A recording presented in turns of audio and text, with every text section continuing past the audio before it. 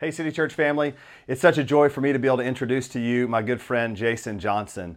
Jason was the first guest preacher that ever came to City Church back in our early days, and the flame that he lit in our understanding of caring for orphans, the phrase that we often say around here, we aren't all called to do the same thing, but we are all called to do something. That came from Jason all those years ago, and I'm so glad that he's back with us and is going to just continue to ignite our hearts in caring for orphans. And so thank you for being here, Jason, and City Church family. You are going to be blessed by hearing from him this morning. All right. Well, good morning, everybody. It's good to be here with you in Robot Ryan voice, weird, creepy. It's good to be here with you, and I can't believe it was 8 years ago. That's wild. We were here. And if you weren't part of the church prior to being out here, I had the privilege of being with you guys when you were in the school and now here, and I'd like to say congratulations on no longer smelling like a 7th grade boys' locker room on Sunday mornings. And I get it. We planted a church on the north side of Houston many years ago, and we met in schools, and one of our primary goals every Sunday morning during setup was eliminate the smell of like high school boys' gym locker room thing. So I get it, and I'm glad that you're here, and it's cool to see just the growth and what you guys are able to do in this really unique space. Very cool. So happy to be here. A little bit of context. I come to you from College Station, so I always need to throw that disclaimer out. I see a lot of Aggie logos around here, and I understand that for some of you that adds a layer of credibility to me. You don't care what I say from this point on. You're like, I'll do whatever this guy says. And for some of you, that causes you to question the decision-making of your leadership, and why would you let a guy like that be here? I get it. So that's where I am. We live in College Station. Yeah, there's always one of you. But I also have to throw this disclaimer out. I get to travel around the country, and it's usually mentioned that I live in College Station. And when I'm in places like, last week, like Alabama, for example, they're like, who let you behind enemy lines and all that kind of stuff. And usually there's people that want to come down to me and talk to me about football. The assumption is I live in College Station. I went to A&M. I know about football. The reality is I don't know anything about any of that. I don't really follow that. I don't know anything.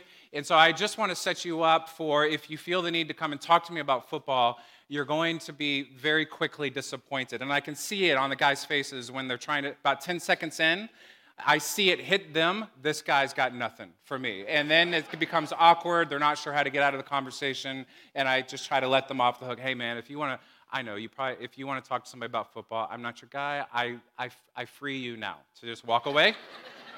And it doesn't have to be awkward, all right? So that's where we come from, and I'll show you a picture of a little more detail of the world I live in. This is not the picture. Are we ready, guys? There we go. So this is an very outdated family picture, and one of those family members is actually in the room here making her famous this morning, but I won't point her out. She's going to be famous anyway on her own, but eventually at some point. But that's my wife there, Emily, in the back. We've been married 20 years. This past June, we met on campus at A&M in Harrington Building. If anybody's ever been in the Harrington Building at A&M, we always said that if we have a boy, we'll name him Harrington, but won't call him Harry for obvious reasons. Maybe we would make his middle name Harrington. We ended up not with a boy, and we did all of our girls a favor by not naming them Harry Harrington, right? So they don't appreciate that. Maybe one day they will. So that's Emily. We've been married 20 years. Darby there in the royal blue shirt. Presley in the gray tank top. Macy, second from the left. Sweet, precious Marley there in the front. And then that's Guyana there on the far left. And I'm holding Jordan and baby Brooklyn there in the middle. And this picture is actually so outdated, there's another baby in the mix. And so add another baby to this. Not ours, thank God. Guyana's. But there's another baby here in the mix. And so our journey began about 10 years ago, and we had proven to God and the world that we could keep little girls alive. They were 6, 4, and 2. And so my deal with God was I'll do whatever you want us to do as long as it fits within a very small, manageable, narrow, achievable box that I can totally control. Have you ever made those deals with God? And sometimes he's like, no, I'm not making that deal. And sometimes he's like, we'll start there, right? And so we felt like we could handle little girls, and so we had the overwhelming privilege of welcoming Marley into our home when she was just a newborn little girl, and she's now a beautiful 10-year-old, sweet, precious, full of energy and life. little girl there down front. And then 5 years into our journey, I felt like, and I'm not sure how he feels, we'll handle this one day in heaven, but I felt like God changed the terms of our original arrangements. And when I expressed that to him, the response I feel like I got was, I actually never agreed to those terms, Jason. You just kind of tricked yourself into believing I did. And so 5 years into my, I'll do whatever you want us to do as long as it's manageable and easy thing, he completely changed our trajectory when we became aware of a situation and had the opportunity to bring a young mom with her infant newborn twin girls into our home. And so I quickly kind of went to God and said, wait. My deal was little girls, not little girls and their not little girl, but full-grown woman mom in our home. And so I'm not sure how this has happened. I think you have misheard and you've changed the terms. And he said, never agreed to them, deal with it. This is the new reality, right? And so when my wife becomes aware of situations like this, that's the equivalent of us having prayed about it and talked about it for a long, long, long time. She's very much into home renovations as well. And so anytime she comes to me and says, hey, I've been thinking, I usually follow that up with how much is it going to cost and how long is it going to take me, right? Because when she becomes aware of things, my job is to figure out how can we do it. It's going to happen, right? And so after this mom and her little infant girls move out of our home, she becomes aware of the story of Gianna. And Gianna here, we met when she was 17. She had grown up in foster care her entire life, pretty much, and she had then at the time a little baby boy, Jordan, who's 1 week old, who I'm holding in the picture. Gianna is now 22, Jordan is about 5, baby Brooklyn here is about 3, and there's another new baby here in the mix. And so Gianna has been a part of the mix of our family, and we've been a part of the mix of her family for the last 5 years, and it has been a long, difficult, mostly rocky 5 years with moments of clarity and moments of what felt like breakthrough. And it kind of reminds me on the rare occasion, I never really do it anymore, but when I would go and play golf and I would hit like 120 shots, which if you don't know golf, that's really bad, right? The goal is as little shots as possible, and I would hit like 120, and 119 of them would be really, really bad, and then the one that was just perfect, sweet spot. Like maybe it's a putt, and you make the putt, and you're like, you know what? Literally, legitimately, Tiger Woods could not have made that ball go in that hole any better than I just made that ball go in that hole. There is no possible way for him to do it any better than I just did, and there's those one shots. There's those one or two or handful of shots that you hit every once in a while that makes you think, maybe there is actually a golfer inside of me after all, right? And then you're reminded of like the 115 that were lost and you're swimming for and you're hunting through the woods for. And that's kind of how our journey has felt since we've met Gianna.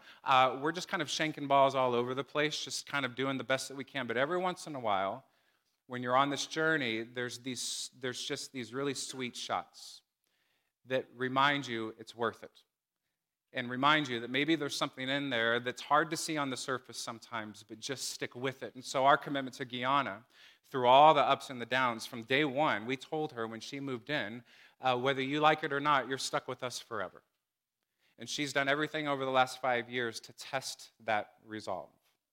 Understandably, because anyone in her life that has ever said, we love you, we're here for you, we're for you, have ended up being the ones that have hurt her the most. And so she doesn't understand these concepts, and she has tested that and required that we prove that, and it's been a hard, long journey, but you're stuck with us forever. And so this is kind of the fabric of our lives right now. They don't live with us right now anymore. They did for quite some time, but we are still very much integrated and in communication, and she is not without her struggle. And I'll tell you this, here's what we've learned since kind of opening our world and our home up, not just to these kiddos, but to the families that these kiddos come from, is that she's got dreams for her kids just like any of us do. And she's got dreams for her life just like any of us do. As a matter of fact, the similarities between us and her are far outnumber the differences.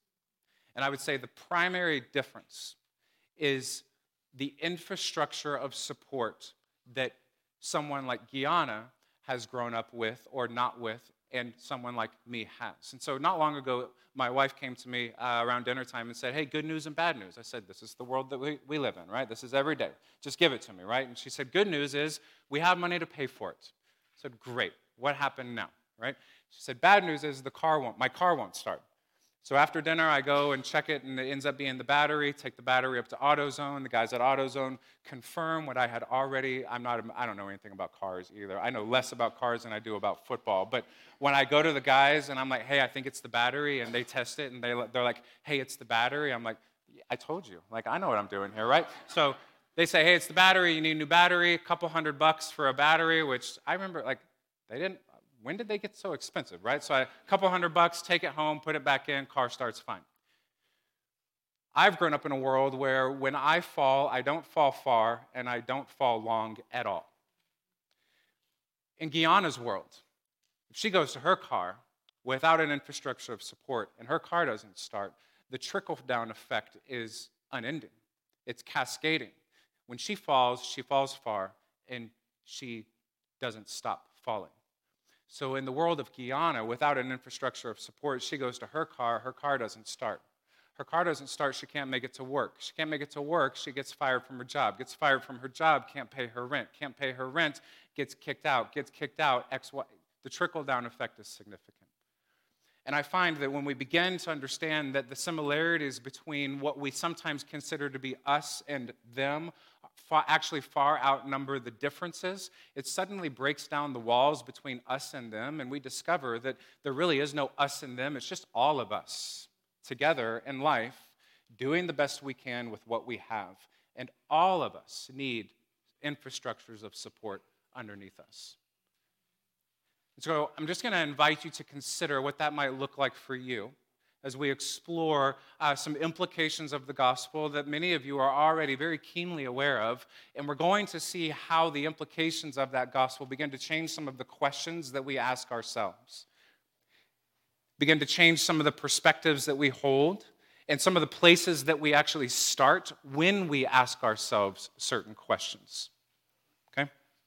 Every once in a while, we come across some pretty cool stories in the news, and there are these bright spots in what is normally a news feed filled with just bad news, right? And every once in a while, a bright spot pops through, and some of my favorites that pop through are stories of, like, the Good Samaritan story, right? The story of someone that comes across some scene, and they've got to act immediately in order to save someone or rescue someone, and, like, these superhuman feats of strength. I mean, there's crazy stories out there of people like getting around a car and with superhuman strength, like lifting up a car just enough so that someone can get out from underneath it. Those kinds of stories. And I think we love those kinds of stories because, number one, it's a bright spot in a news feed that's mostly just bad news. But also, number two, because they're inspiring to the point that they cause us to kind of ask ourselves a certain set of questions. One of those questions being, what would I do in a situation like that? How would I respond in a situation like that? What would be my immediate impulse when I came across a situation like that? And I recently came across a story like this out of Southern California. It involved a burning car and someone that was trapped in the burning car. And one person ran towards it and did something, and another person responded in a different way. And I love how this story plays out. So you guys watch this. Moments before this car went up in flames, the driver was pulled out by a Good Samaritan on his way to lunch at the Bollinger Road shopping plaza. Ram Harutsunyan says there were dozens of bystanders, but no one stepped up. He's in the white shirt, and you can see him run up to the driver and pull and drag him to safety before paramedics and firefighters arrive. His friend Leo shot this video of the rescue and put it on YouTube.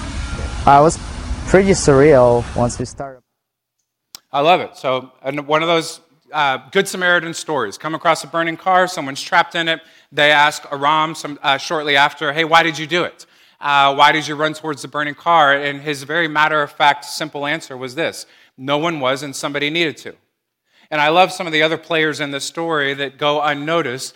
In particular, like the guys that are walking by looking, like they already see that Aram has run towards the burning car and pulled the guy out. And so then they also run towards the car, like, okay, good. That guy's already doing the hard thing, but I'm going to run in just to make it kind of look like I'm close and I'm in on the action, right? Like I did something. And then my favorite part of the story is the reporter at the end says his friend Leo stood by and recorded the incident and posted it on YouTube.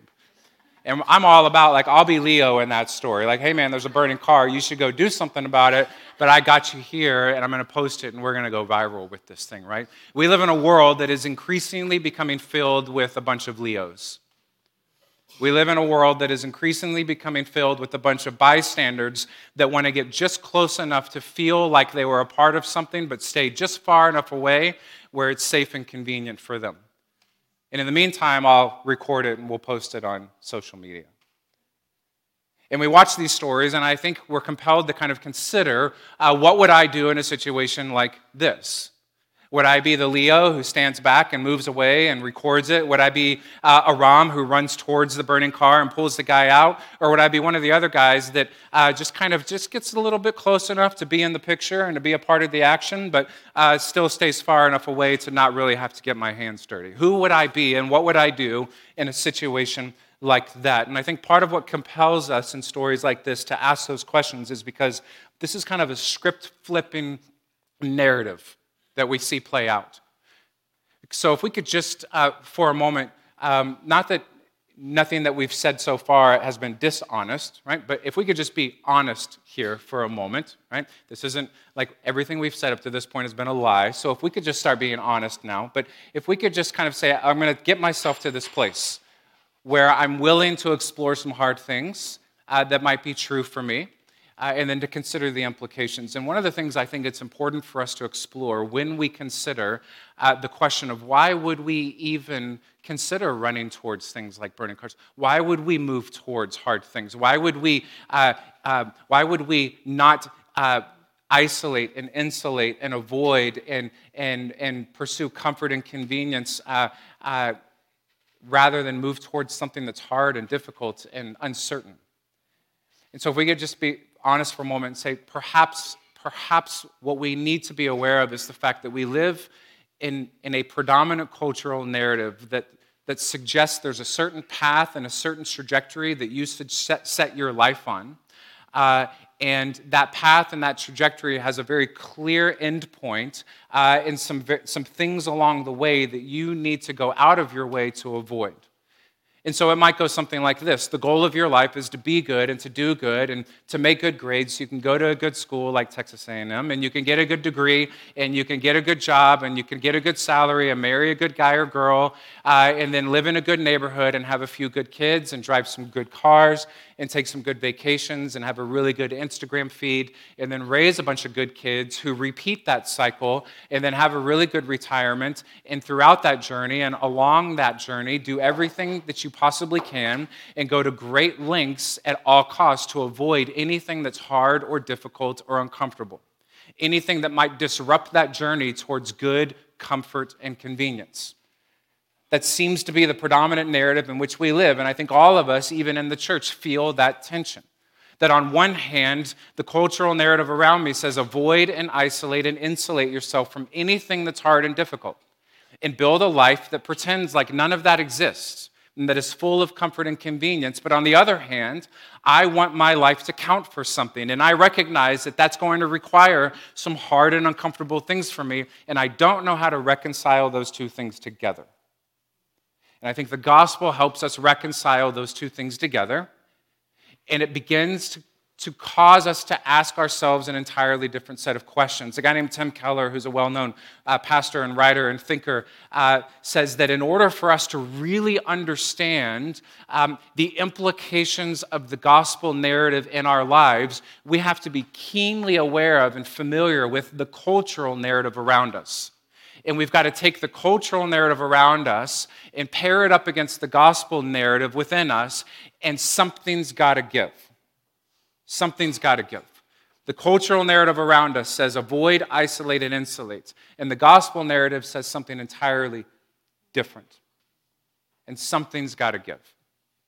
In Galatians chapter 4, verse 4, we see this beautiful articulation of that gospel narrative and the implications in our own lives. And so if you were to come to me and say, Jason, imagine this, you're stranded on a desert island. And I'd say, great, when do we go? Like tonight? Now? Let's go. And you say, no.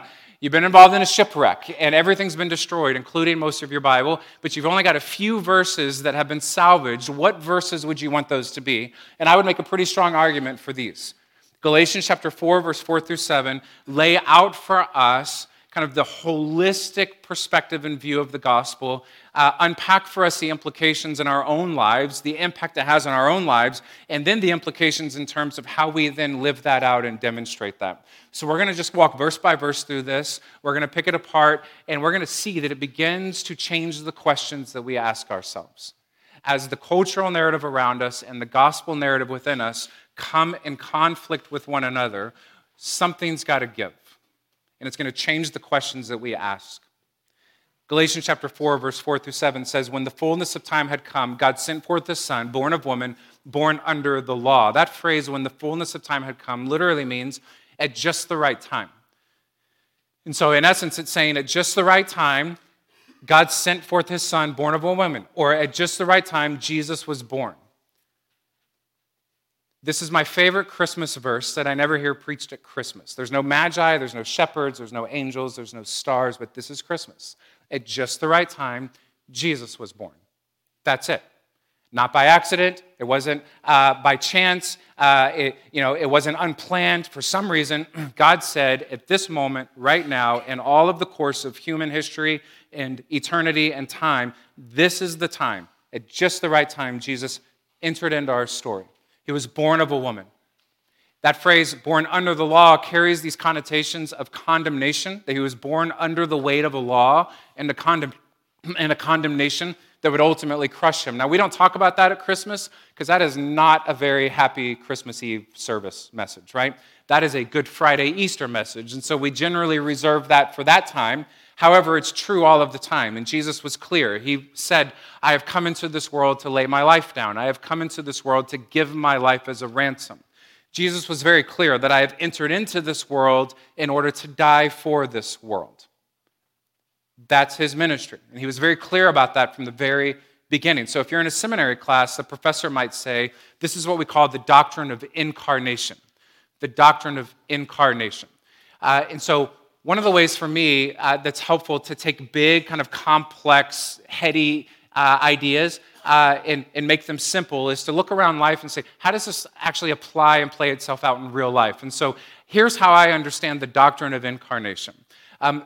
There's kind of a running joke between my wife and I where we're always like, we need to branch out, we need to try new things, and then we just stick with all that we know and we do the same things over and over again, in part because all of our lives every day are filled with many, many, many decisions, and any area of life that we can minimize decisions, let's do that. And so one of the areas in life that we've done that is where we're going to eat, when we're going to eat somewhere. Okay? We always end up at the same place or the same type of place, despite our best efforts to branch out. We should try this new place. We should try this new place. And then inevitably, always it ends up being Torchy's, and we get the same tacos, and we sit in the same booth because there's just comfort in the same, right? As a matter of fact, a few weeks ago, we were driving across town talking about where are we going to go eat, kind of laughing, going, haha, like it's actually going to change. Where are we going to go eat? Maybe we'll try this, maybe we'll try this, maybe we'll try this. And I think we blacked out for a moment, and then when we came to, the car had pulled itself into the Torchy's parking lot and parked itself. And it was clear. So you go to places like Torchy's, you go to Tex-Mex restaurants, and at those places you can order things like queso con carne or chili con carne, okay? And that literally means with meat or with beef. And it's the same root word that is tied to the root word that we find in the word incarnation or incarnate. It's this idea that it's God with meat on, it's God with beef on, okay? So if eating queso at Torchy's wasn't already a spiritual enough experience, we've just elevated the level of spirituality because it reminds you of these beautiful truths of Christmas and of the gospel. That God steps into our story, wraps himself up in our humanity, literally takes on human flesh, literally wraps himself up in the brokenness of our story, is carried to the cross by our brokenness, is broken by our brokenness so that we don't have to be broken anymore. And this is the gospel. This is the gospel, God saying, I see you where you are and I'm coming after you. I see you where you are and I'm coming after you. This is not the gospel. God saying, I see you where you are and it is a mess. And I want nothing to do with that. And so if you want to be where I am, you need to get your act together and clean yourself up. And then maybe one day you can work your way to where I am. That's not the gospel. The gospel is God saying, I see you where you are, and I'm coming after you. I'm going to step into your story. I'm going to wrap myself up in your humanity. I'm going to be broken by your brokenness so that you don't have to be broken anymore. This is what we raise our hands in celebration to. We raise our hands in celebration to a God who has seen our brokenness and moved towards it and entered into it. And because we raise our hands in celebration to a God that has moved towards our brokenness and was broken by our brokenness, we refuse to be the kind of people and the kind of church that then use those same hands to push the brokenness of other people away. Because there is a serious disconnect between raising our hands in worship to a God that has done this for us and then using those same hands to push the hard and broken of others away. And we refuse to be those kinds of people. And we refuse to be that kind of church. And so something's got to give. Something's got to give.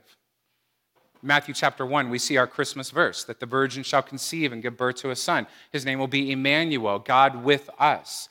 We read that pretty quickly and can fly by that, but the implications of this idea and that cultural context were just crazy out of this world.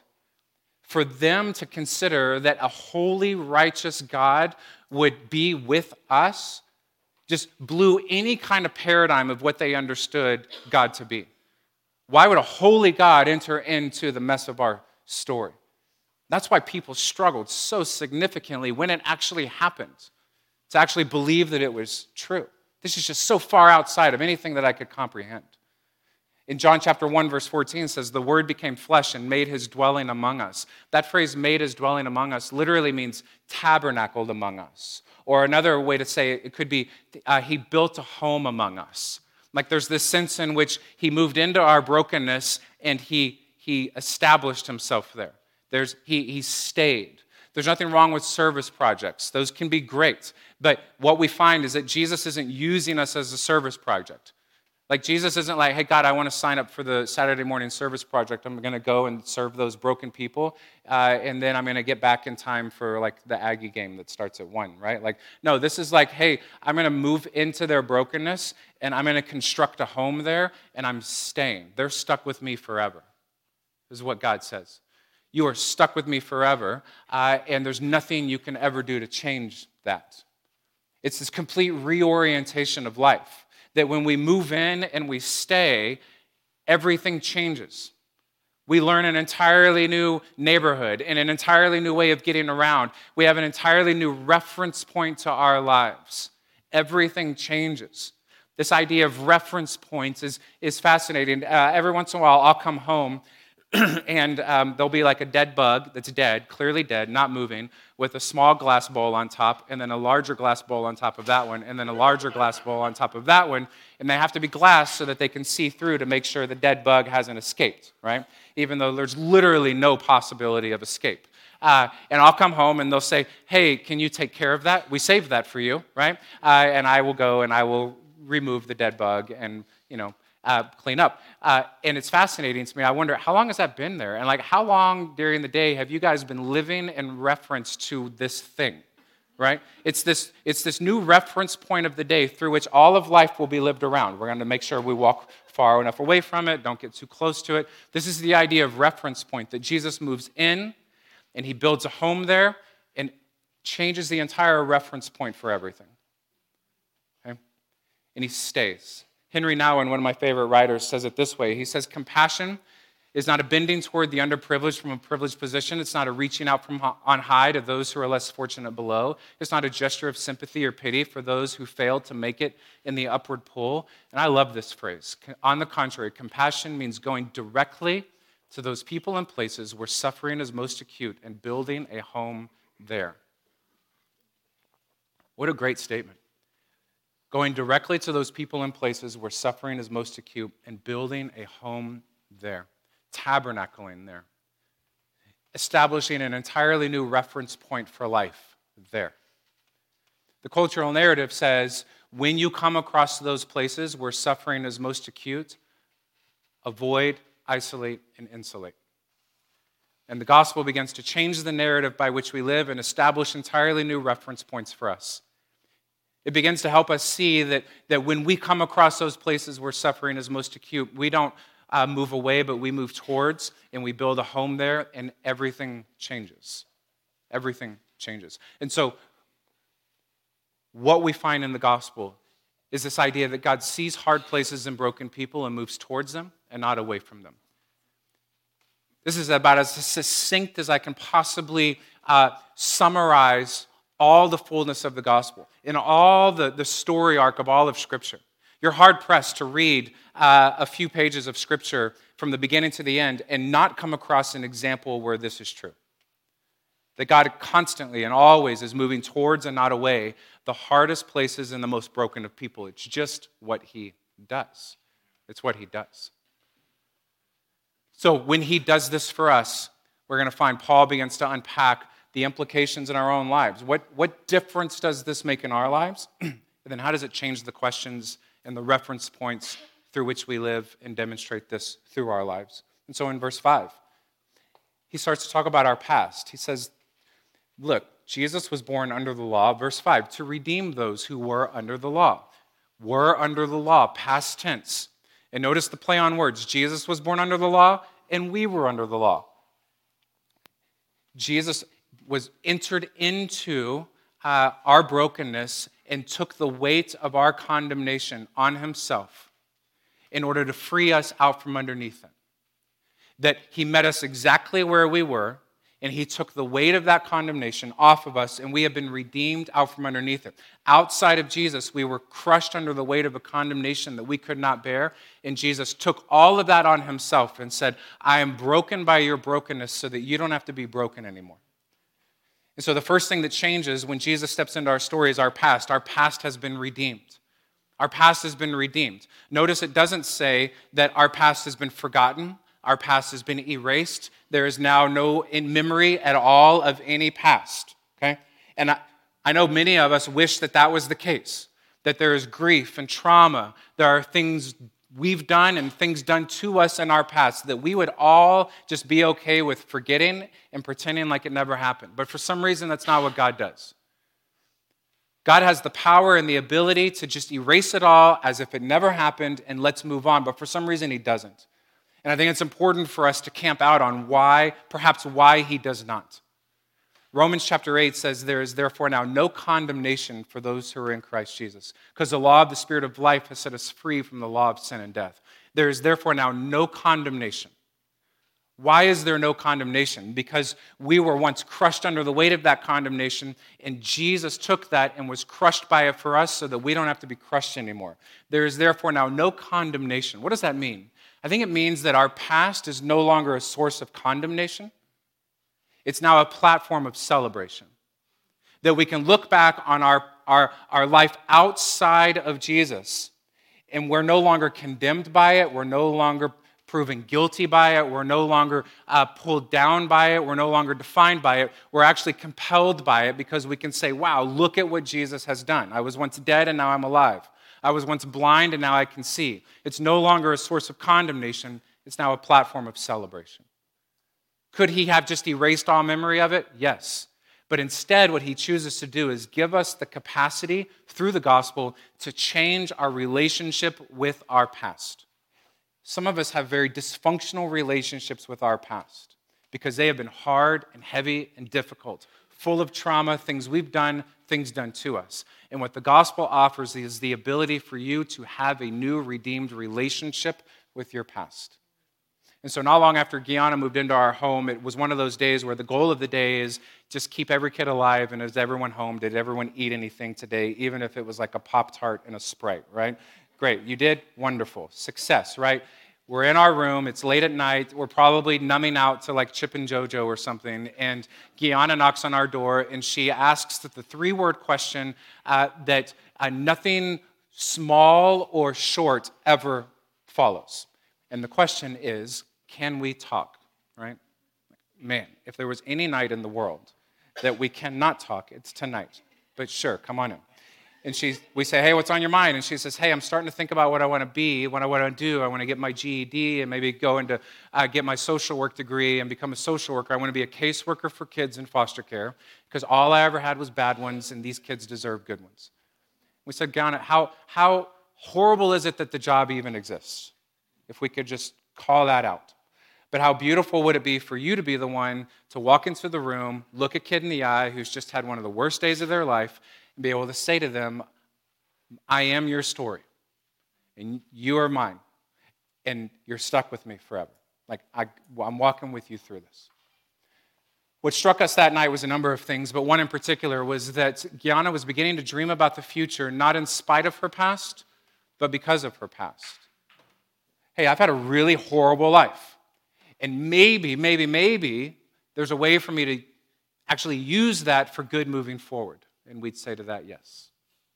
Part of the reason that we move towards and step into the lives of vulnerable children and families is to be able to participate with them in the renewal of their relationship with their past.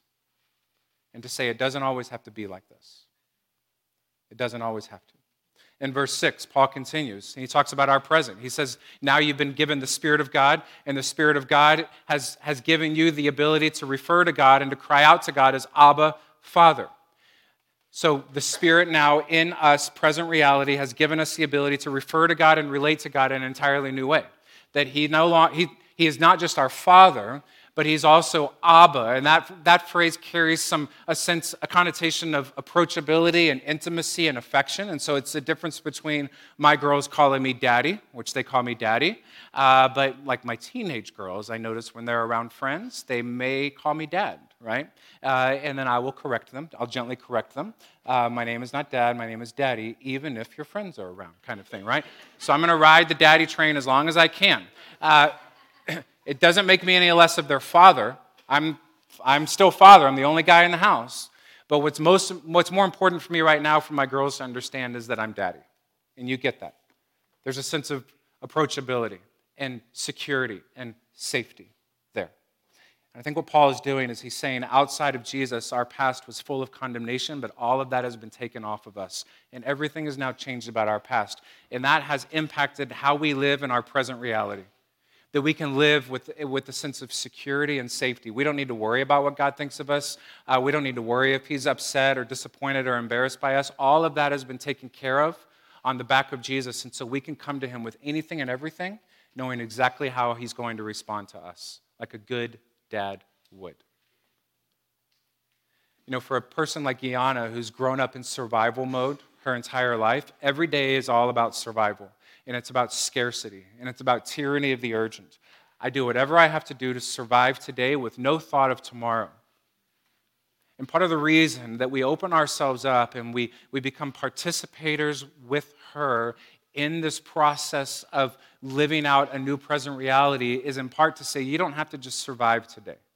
You don't just have to get through today. You can actually rest with the sense of safety and security today. You don't have to fight and claw and scratch your way through. You can live today knowing that you are fully loved and fully accepted and fully taken care of. And then Paul continues in verse 7. He starts to talk about our future. He says our past has been redeemed, our present has been shifted. And then in verse 7, he says something about our future. He says, so you're no longer a slave, but a son, and if a son, then an heir through God. An heir is someone who lives today with the assurance of what's to come tomorrow. And so when we talk about, when we look at in Scripture what's to come tomorrow in our future, we see a couple of things play out. The first promise that we see in Scripture about our future is this, is that glory is coming. Glory is coming. So we see verses that say things like, our outward bodies are wasting away, but our inward souls, along with all of creation, are groaning for the glory that will be revealed. While our present struggles have a certain weight to them, they pale in comparison to the weight of glory that is coming. So what Scripture says. The first promise about our future is that glory is coming. The second promise about our future is not as fun, right? It's not going to sell a lot of books and fill a lot of church seats, right? It's actually going to empty a lot of them. We don't like this message, but the second promise is so unbelievably crucial to illuminate the beauty of the first promise. So the first promise is glory is coming. And the second promise is this: it's going to be hard, and it's going to become increasingly hard. To the degree that I think if Jesus was like physically right here, and I said, "Hey, Jesus, can you come up on stage? And I have a question to ask you, and can you just help us answer this?" And he'd say, "Sure, Jason, no problem." He'd come up, and I'd say, "Hey, Jesus, you see the current political and social climate that we currently live in now, right?" He says, "Yeah, I'm fully aware." I said, "Does any of this surprise you at all? Does any of this take you off guard, like catch you off guard, or kind of cause you to step back and go, 'Whoa, didn't expect this'?" I honestly think his answer would be, "Not at all. As a matter of fact, I told you this was going to happen. Follow me, and the world will become increasingly hostile towards you. But I win in the end. Glory's coming." That's our future hope. We don't know what's going to happen in the world tomorrow. We don't know what's going to happen in the world next week. But what we do know is that in the end, Jesus wins, and we don't have to be afraid. And so part of the reason that we step into some hard places and we reorient our lives around a new reference point, and we participate with those that need infrastructures of support under them, is to say it doesn't always have to be like this. And you can live today with the security of knowing you are fully loved and cared for, and you don't have to be afraid of tomorrow anymore. You don't have to be afraid of tomorrow. So Guyana coming to our door late that night, our bedroom door, and saying, "I'm starting to dream about what I want to be when I grow up," that's significant. Because what neuroscience tells us is that trauma destroys the brain's ability to imagine or dream. So let's play it out in this scenario. Let's say a kid has a near-drowning experience, and we pull that kid out of the pool, and we kind of get them all settled and got their breath back, and we say, "All right, bud, time to jump back in. You ready?" That kid's thinking, "I can't imagine getting back in that water." Because trauma destroys our brain's ability to imagine or dream. And then trauma goes so far, it forms these protective barriers around our brain where no longer can we dream or imagine about ever getting back in the water, but it then convinces us, "You know what? I don't even like swimming, and I never have." And what we would say to that little boy is, "No, you love swimming. I know you do. Trauma's just convinced you that you don't, and you can't imagine ever getting back in that water again." And so for Guyana to knock on our door and say, "I'm starting to think about what I want to be when I grow up," it's evidence that there's healing beginning to take place that is creating in her brain the capacity to actually have a hope for the future. This is why we move towards. And it begins to change a lot of the questions that we ask. Primarily, it changes the question from why would we do this to now, in light of what we believe is true in the gospel, and in light of what we celebrate, the question is no longer why would we do it, but honestly, why would we not? We tend to start a lot of our conversations with God in this way. We say, "Hey, God, the answer for me is no until you convince me that it's a yes." And I think what the gospel does is that it flips that scenario and says, what if your answer was first yes until you convince me that it needs to be a no? It changes the entire trajectory of how we start into things. The gospel begins to change the questions that we ask ourselves. So the implications on us are clear, but the applications are broad. So here's where we'll end here this morning. What does this look like for us? I would say the implications are clear. We all celebrate the same gospel. The applications are full of creativity and diversity to the degree that I believe that they are as unique as each individual person in this room. So not long ago, I was in Kansas City at a large foster parent appreciation dinner, a couple hundred foster families in the room, and it was catered by a barbecue restaurant. And if you've ever been to Kansas City, they talk about two things only, barbecue and Patrick Mahomes. Two things I don't really even care about, like tacos and I don't care about football, right? But that's what they talk about, and so you just nod and smile in agreement while they do until they discover the look on their disappointment on their face when they realize, I can't, I'm sorry guys, I have nothing to contribute to this, right? But this guy comes up to me afterwards, he looks like a smoke pit, smells like a smoke pit, talks like a smoke pit, like the human version of a very large man smoke pit guy. And you know these guys, you've met them, we have them all over Texas, right? So he comes up to me at the end of the dinner and says, "Hey, bud," and to be clear, I hate when people call me bud, but when like human smoke pit large man calls me bud, I just go with it. I don't correct him. He says, "Hey, bud." I say, "Yes, sir." He says, "I'm not bringing a kid into my home." And in my mind, I'm thinking, thank God, please don't. You're a terrifying person. I actually hope you don't have any kids of your own already, right? I'm not bringing a kid into my home, but I own the best barbecue restaurant in Kansas City, and that's a bold claim there. And we've told organizations, churches, ministries, anytime there's a foster family function or anytime a family brings a new placement into their home, we're going to be the best barbecue in Kansas City on their doorstep, delivered for free. And he said he catered that whole dinner that night for free. So here's a guy who says, I know what I can't do, and I don't feel bad about it at all. Because I know what I can do, and what I can do, I can do really, really well. And to that I say amen. The implications are clear. The applications are broad. Romans 12 says that we are members of one another. We are all more closely dependent and interdependent upon one another, and we have gifts that are different by the grace given to us, so let us use them. We're all members of one another, but we don't have the same function. Elsewhere in Scripture it says that we're ears, eyes, hands, feet, toes. It's the diversity of the body of Christ coming together and saying, you be the best arm you can be, and you be the best ear you can be, and you be the best eye you can be. And when we come together, we make a pretty strong body. And so let me put this challenge, and then we need to be done. Some of you already know what your part of the body is. And you need to stop asking God for clarity. As a matter of fact, God may have stopped having that conversation with you a long time ago. If I told my girls, clean your room, they'd say, okay, we get it, clean our room. 10 minutes later, they come back and say, just to be clear, what do you want us to do? Clean your room. What's so hard about that, right? Okay, actually, we're gonna start a Bible study, and it's going to be a 10-week study exploring the concepts of room cleaning and what it would actually look like if we cleaned our room. Like, well, that's weird, but all right, do what you got to do. And then after that, they come and say, hey, we're still not entirely clear. And I'm going, I don't understand what more you need from me. So we're going to go to this conference, and it's going to be a 3-day conference full of potential room cleaners. And we're going to talk about just what it might look like if we actually go home to our communities and clean our room. And I go, no, stop. Stop with the craziness, right?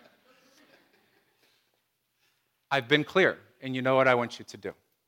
And I think maybe God is up there sometimes going, stop asking me about it. I've been clear.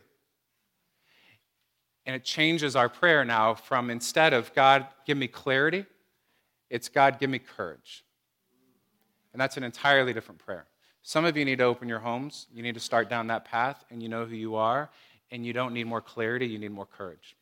Some of you, for the love of God and all children, don't open your home, please. You know who you are, okay?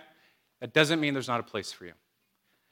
It could look like families bringing children into their home and a bunch of you wrapping around them in a big circle, just providing tangible support and bringing meals and helping with donations and supplies. I think we've got a graphic to show you. And this is what it looks like. Just a bunch of people saying, I'm a barbecue guy, and here's my thing, and here's my thing, and here's how I can participate in this. And to that we say yes. So we'll go back. We're not all called to do the same thing, but we're all capable of doing something. And we believe everyone can do something. And the gospel changes our question from, do I even have something, to, what's my something in this? Give me the clarity I need to know that and the courage I need to do it. Let me pray for us.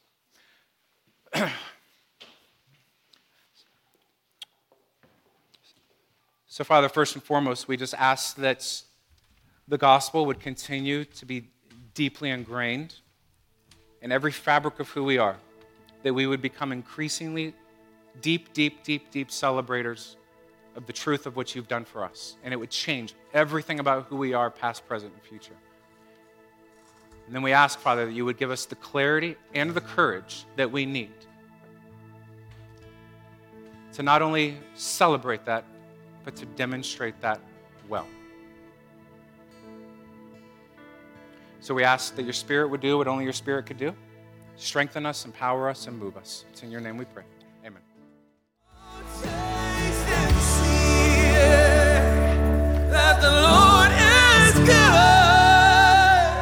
Thanks for listening to the preaching of God's Word at City Church Melissa.